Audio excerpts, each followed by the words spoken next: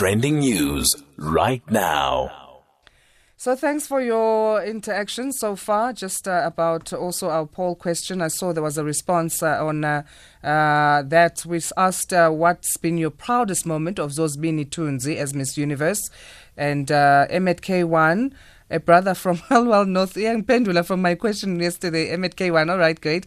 He says, her response to the questions posed stole my heart, Asanda. Miss Tunzi is a star, as bright as the morning star.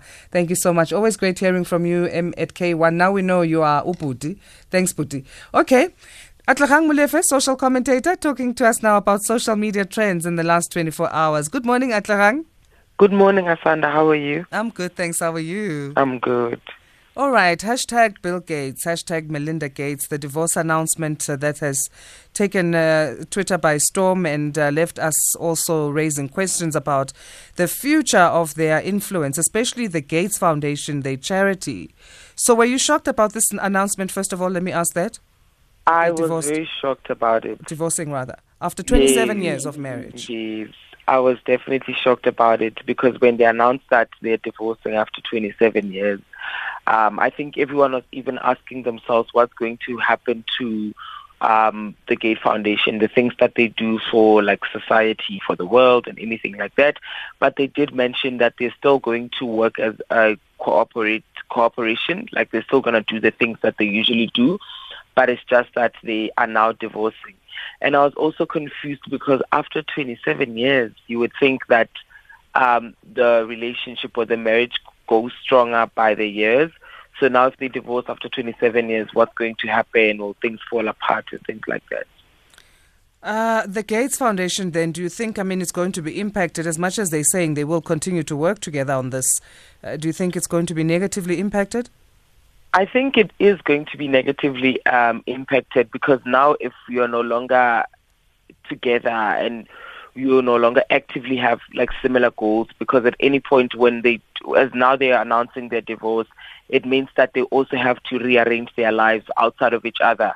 So even that is going to affect the way in which they do things. So even the foundation itself, I don't think that they're still going to put in the same amount of work. And I also think that eventually they're just going to remove the foundation, or the foundation is going to be owned by one of them, which is likely going to be Bill Gates. And in that situation, then it means that it is going to be affected in the long run. Do you think we are more concerned about the foundation because we know they've pledged, quite a lot, 5 billion each year goes into global public health, and just with the pandemic, they pledged about $250 million last year alone. Are we more concerned about the foundation because we're worried about COVID, or we would have anyway? Because, they did start to fight disease and poverty around the world besides the pandemic that hit us. I think we're more worried and panicking because now we're in the middle of a pandemic, and their contribution is just greatly appreciated and it's greatly needed. So I think that's why we're worried about it. But even outside of the pandemic, I think that at any point where like philanthropists who contribute so much money to society, to the global world, especially in trying to like mitigate diseases or trying to assist in every means possible, I think everyone would definitely be hacked by the fact that the foundation would no longer exist, or maybe the foundation will not be able to contribute as much as they would. So I think we're more concerned about it either way, it being that we're in a global pandemic at the moment, or even outside of that, would still be concerned. And of course, the co-chair of the charity, the Gates Foundation, is Warren Buffett, who is a trustee, and he's also injected some funds into, the fund, the Bill Gates Foundation as well. Do you think that's going to impact that as well? Maybe he might pull back with this divorce, or he'll still stand by them? I think I have faith. I think he will stand by them. But also it's like depending on who gets to maybe own let's say, for example, in this particular situation, if Melissa decides to leave the foundation at some point when she's done and she wants to see her life outside of the husband or outside of the foundation, then he might still want to inject some funds into the foundation. But I do feel like in instances where he doesn't agree, because I think now that they're divorced, it also means that they might also have competing ideas about how to grow the foundation. So they might also have a lot of disagreements about how to grow the foundation or what to do and what not to do. In that situation, then it will depend on what he also believes is going to be a justified means to assist the world or to assist the foundation. So we can't really tell at this point, but I do have faith. But I also think that we need to give it time and we need to see how things are going to be moving forward, especially with the separation. And divorces can be messy. I mean, we're hoping it's not going to be the case with them. We do care about their mental health and not just, the foundation and what they're doing to the world. These are people. They are individuals at the end of the day. But Bill, being the fourth richest man in the world currently now, valued at his fortune at 130 billion US dollars. Do you think he might go down the list then after this divorce? Because there might be alimony, I guess, depending on who filed, what that amount will be and how messy the two people have decided to be or not be. Do you see it maybe coming from him coming down the list or number 4, maybe going further down now with the divorce? I doubt. You think he'll stay at number 4? I think he'll stay at number 4. All right. I think he will stay at number 4. All right, we'll see how that pans out. And as I say, I mean, it's not just about the foundation, which is great, but it's two people who are going through a challenging time right now. Hashtag please call me now, Atlehang, coming back to South Africa. This saga that's been going on for nearly 21 years, where the inventor of Please Call Me, Nkosana Makate, yet again went to court to get what he says is owed to him. It's not 47 million rand, he says, as calculated by Vodacom, but rather it's closer to 10 billion rand. That is basically what's happening, that he doesn't want to accept the 47 million that he's offered. He wants to get a billion, so that's 10 billion. So I think that it's justified because the thing is, with intellectual property, especially in South Africa, when you work for a company, and this is the one thing that I don't like, you have to sign off your intellectual property because now it means that it's owned by the company itself. So in that situation, then it's hard to dispute, because if you're working for a company and you invent something, the thing is now it qualifies as a company property and that you're contributing to the company. Unfortunately, in this situation, when he invented something as big as a Please Call Me, that has been able to assist us in many ways, and the fact that Vodacom has been able to earn money from it, I do think that they need to pay him the amount of money that he sees fit, because also intellectual property needs to be patented. Like, the thing is, we don't have patent here. Like, it's very difficult that even if you do have it, at some point you lose those rights. But I think that it's very important then for him to still fight Vodacom as a corporate, because they are now making a lot of money out of his own invention, and he's not even getting any money out of it. So I think that it's very important that if he doesn't want the 47 million and he feels that it's not justified and he wants more, I think that he owns or should be given that space to get more money from Vodacom, especially because they're making money out of it. And I also do think that a company like Vodacom that's big, and the fact that now they're running away from that obligation, and they can't be saying that when it comes to patent or when it comes to intellectual property that he's not deserving of that amount of money. So this compensation, what are the chances that the Vodacom, because Vodacom CEO Shamil Jusab had calculated based on whatever he did, which was supposed to be due diligence pliant, what are the chances that they would now change their mind? Because then it could seem that they were being fraudulent from the onset. They won't. I doubt that a company like Vodacom would necessarily now give him the money that he demands, because even the calculation, we don't know what it is based on.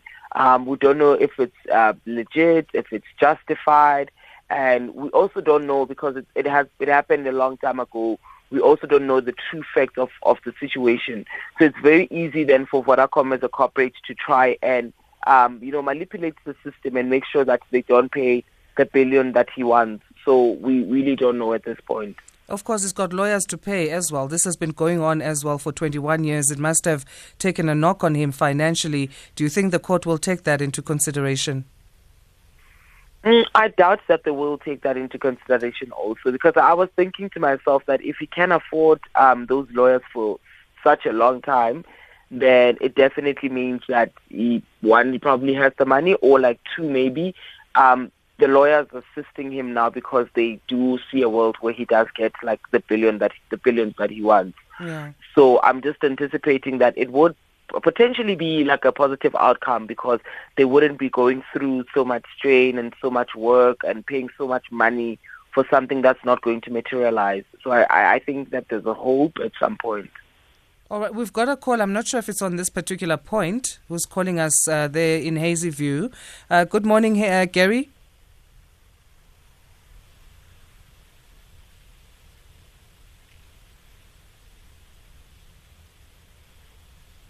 Okay. Hi, Gary. How are you? No, I have moments. How are you? I'm good, thank you. I'm not sure if you want to speak about the Vodacom issue. Yes, that's right. I just think, 10 billion, he didn't exactly get a cure for cancer here. 10 billion? Seriously? For Please Call Me?